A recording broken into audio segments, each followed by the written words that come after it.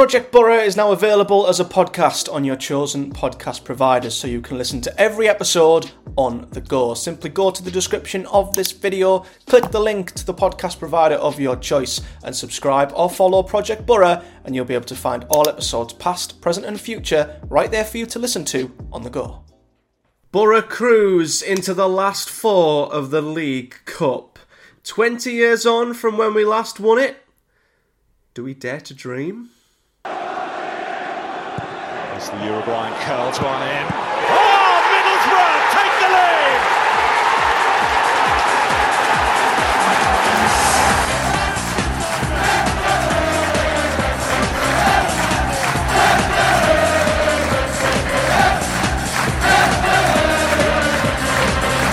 lead! What is up, guys? Matthew here. Welcome back to another episode of Project Boro, a special midweek edition, because Boro have made it to the League Cup semi-final. They overcame Port Vale comfortably by 3-0, and as I say, have booked their place in the last four of a major competition. The last time Boro did that was in 2006, when we went on to obviously play in the UEFA Cup final.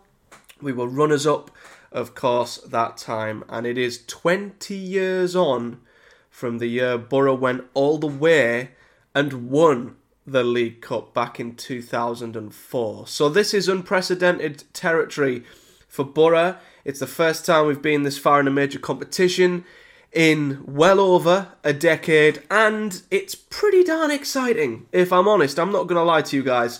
This was a big banana skin for Boro, and too many times have I seen us reach the quarter-final of competitions against, lower league opposition where we were favourites, and we've absolutely bottled it. I think I've mentioned it a few times before.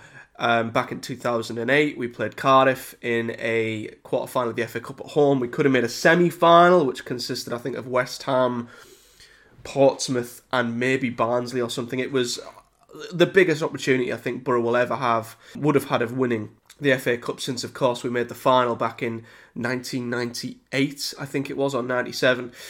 So that was an opportunity. We also lost at home in the quarterfinals to Burton Albion a couple of seasons back. I think we also lost in a quarterfinal to Swansea City.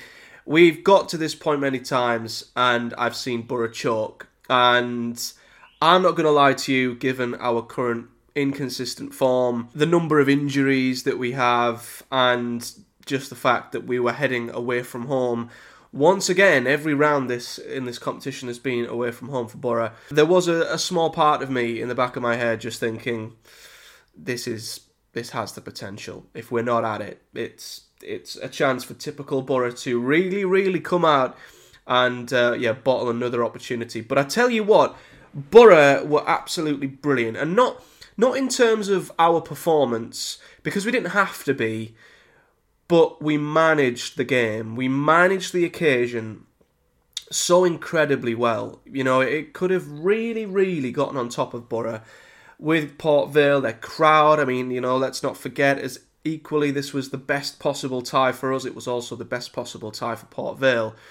We'd both gotten a little fortunate in terms of the draw, as we well know, because all the other 6 sides in this competition were all Premier League teams, and they were all drawn against each other. So it's a miraculous situation, really, but a ginormous opportunity for both sides. And given Vale Park was packed, they were at home, it could have been a really, really tough game for Boro. But what the boys were able to do is manage the game exceptionally well, and a big part of that was getting in front, quieting the crowd down, and then just keeping control of the game. There wasn't a period where it felt like we were absolutely on the ropes. I think they had a spell, it might have been after we went 1-0 up, where they had a really, really good reaction, Port Vale, and they had us under pressure.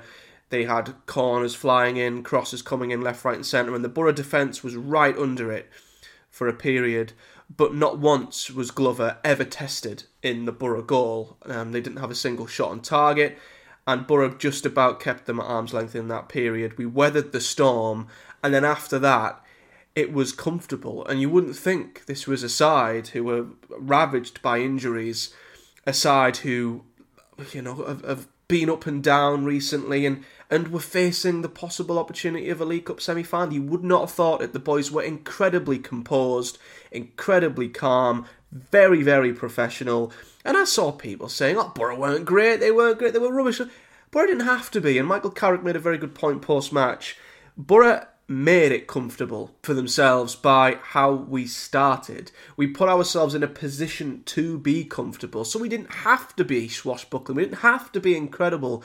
We just ensured that we got a grip of the game, we got ahead, we quietened the crowd down, and that allowed us to just keep control of the game. And we kept possession extremely well after that.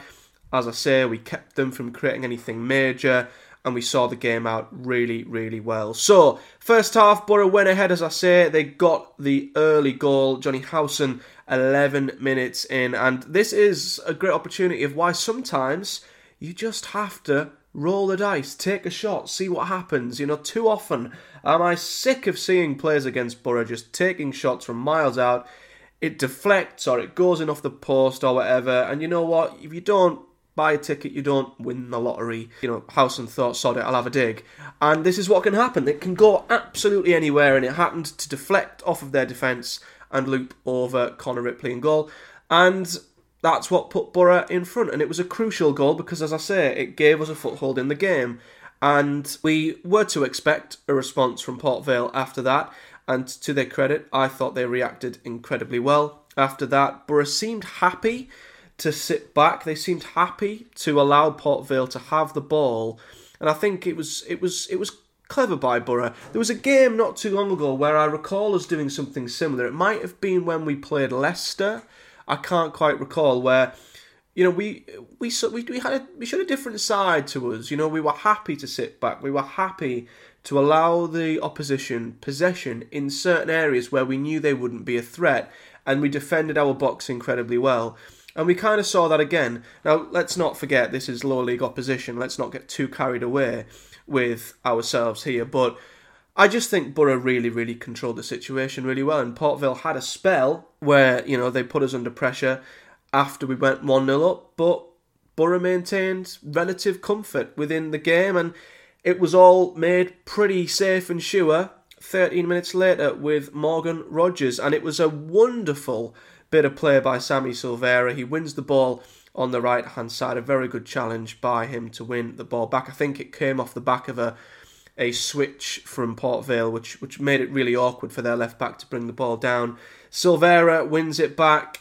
He gets into the box. I see that he has options, and I'm like, oh my God, is he going to pick the right one? And to be fair to Sammy, he cuts it back into a great area. And the League Cup's top goal scorer, no doubt. That's right. The leading goal scorer in the Carabao Cup, Morgan Rogers, with a beautifully controlled finish into the corner. So often you see them get ballooned over the bar, put wide or whatever. And I think Rogers' finish here sort of summed up Boro's performance. Nice and controlled, calmly into the corner. 2-0. Jobs are good. And after that, Port Vale didn't offer much. I think at this point, the life had been sucked out of the stadium, essentially. Their fans were doing great at first, even at 1-0 to get their team back in it. They were making it difficult for Boro. There was a good atmosphere. After the second went in, it was like the life had been sucked out of Vale Park and the job for Boro was done. And it was a case of just making sure we didn't slip, get complacent and give them any inch of an opportunity to get back into the game. And that's what Carrick said. He basically reiterated to the boys at half-time. 2-0, the game's still on a knife edge. Do not allow them to get back in no matter what. And we didn't. And Matt Crooks made it 3-0 on 53 minutes. Ball was played and he did really well to hold off the defenders. He turned into the box and it was a very good finish by the tree as well. And 3-0 was game, set and match, essentially. And as I say, Boro were able to just keep the ball, keep possession, keep it away from Port Vale. And when they did have the ball, they never got really that close to the Boro goal. And we saw it out 3-0. And it did come at a cost. I will say that Boro and their injury list did continue. I'll stick an image on screen now. And yeah, this was an image I created for the Boro Breakdown podcast, and it highlights the injury crisis that Boro are in right now. Now, a lot of these quite possibly could just be the fact that we've played a lot of games. We've had, apparently a lot of the boys were carrying knocks and niggles into this game anyway, and they had to be managed. But in this game, we saw Isaiah Jones come on, then go off. Carrick did say he had a tight hamstring before the game, so it was something they knew of, but they wanted to manage him. They brought him on for a bit, had to take him back off again, which is a concern. Matt Crooks went off as well. He had a tight hamstring. He was feeling his hamstring. He had to go off. Lath went off at half time. I don't know if he felt his hamstring or something as well. He looked like he felt something when he was running towards goal. And then Morgan Rogers was in a hefty challenge in the second half, and he had to go off, which I think looked like a dead leg. But again, at this point in time, I really, really just don't know what's going on at Boro at the moment. We've got 14 senior injuries as it stands, and you can literally create an incredible lineup with that. You can actually create a really good 11-man starting lineup with Boro's injured players, and we can also have 3 subs as well. So listen, it's a big concern. I was getting really worried when I was watching the game last night. At any point, any Boro player could have pulled up. Every time they went into a challenge, it was like they were made of glass. I am concerned by our injuries, and I do feel like the level of muscular injuries is just a little bit ridiculous, and maybe something Boro are doing around training needs to be investigated or looked into, because essentially we shouldn't be having this many muscle injuries. But yeah, it's concerning. It's concerning, and I don't know how many of these we're going to get back in the next couple of weeks. I think Hackney and McGree are getting closer. I'd like to think Crooks, Jones and Lath and Rogers in this game were all precautions. I think Force is a little bit far off still. Rav apparently picked up a back injury at some point as well, hence why he was injured here. McNair obviously got a back injury in the Leeds game, and Dieng has a thigh problem, which we still don't know the extent of. So, listen, Boro, we are down to not even the bare bones. I don't even know what's below bare bones, but 14 senior injuries. It can't get any worse. But it just, again, commends the job that Carrick and the boys are doing. The fact that they're still ticking over in the playoff race. They've made the last 4. Yes, we've got lucky with the draws we've had, and it's going to be a horribly tough semi-final, but we're in there, 2-legged affair, and I just pray that we get players back, because we've got another game on Saturday, we've got a game on Boxing Day on Tuesday, we've then got another game on the 29th, then New Year's Day.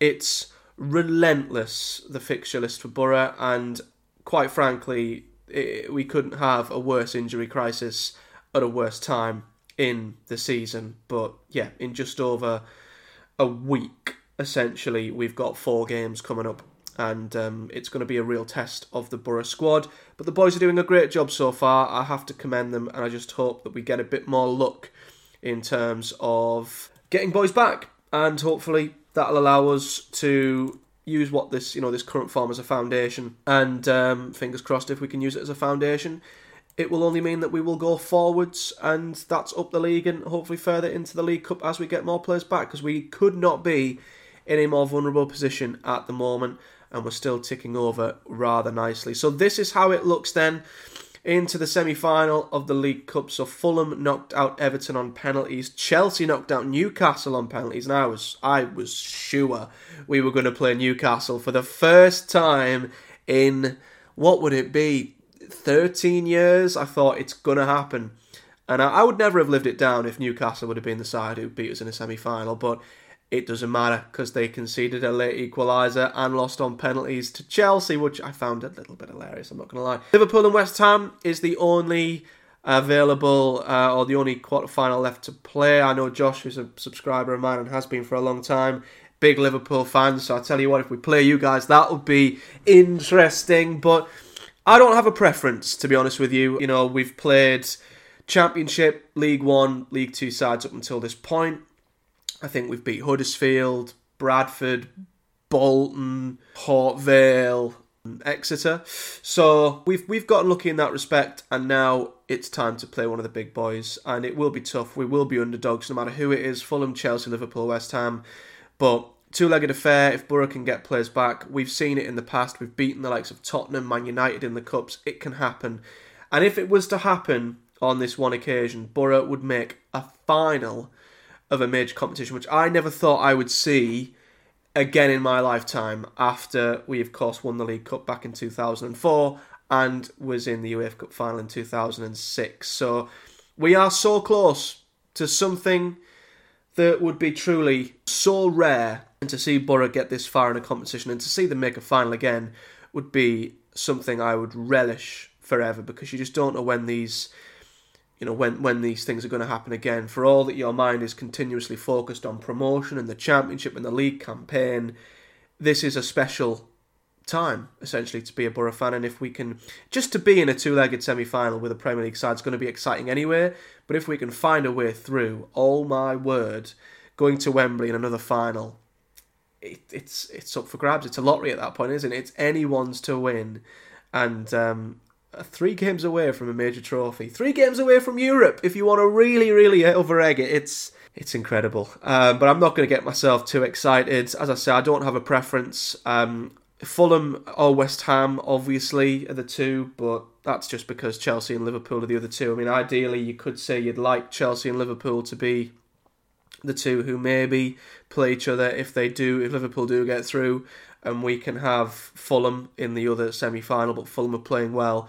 So maybe West Ham if they beat Liverpool, but to be honest with you, it's going to be tough either way, and I'm just here for it. I'm here for the ride. I'm very excited, and I just hope Boro put in a good shift in the semi-final, and if we get through, well, we're in dreamland, essentially, at this moment in time. But that is it, guys, for this fun, enjoyable episode of Project Boro. Great to see Boro avoid an upset and make it through to the semi-finals of the League Cup. We'll find out who we play tonight in the draw after the Liverpool-West Ham game, and then we'll look forward to a two-legged tie against a Premier League side. But I'll be back at the weekend, guys, with hopefully some more positive news. It's back-to-back wins for Boro now in both competitions, but we host West Brom at home on Saturday, and if I'm honest, I don't even know what team we're going to be able to field that game. We'll have to hope that the injuries suffered last night were not as bad as first feared, and the little knocks and niggles will be fine and recovered from, and we might even get lucky and get one of the 2 long-term boys back as well, because I think Lewis O'Brien should be due back soon as well, which would be absolutely fantastic. But until then, guys, if you've enjoyed this video, do hit the like button and subscribe for more, and hit the bell too so you never miss an upload here on YouTube. And if you do watch or listen to me, should I say, on the podcast providers, do give me a like and a rating over there, and subscribe to me if you'd rather listen to these as a podcast. But until next time, a big thank you for watching, guys. Do take care, and I'll see you all at the weekend for hopefully a win over West Brom.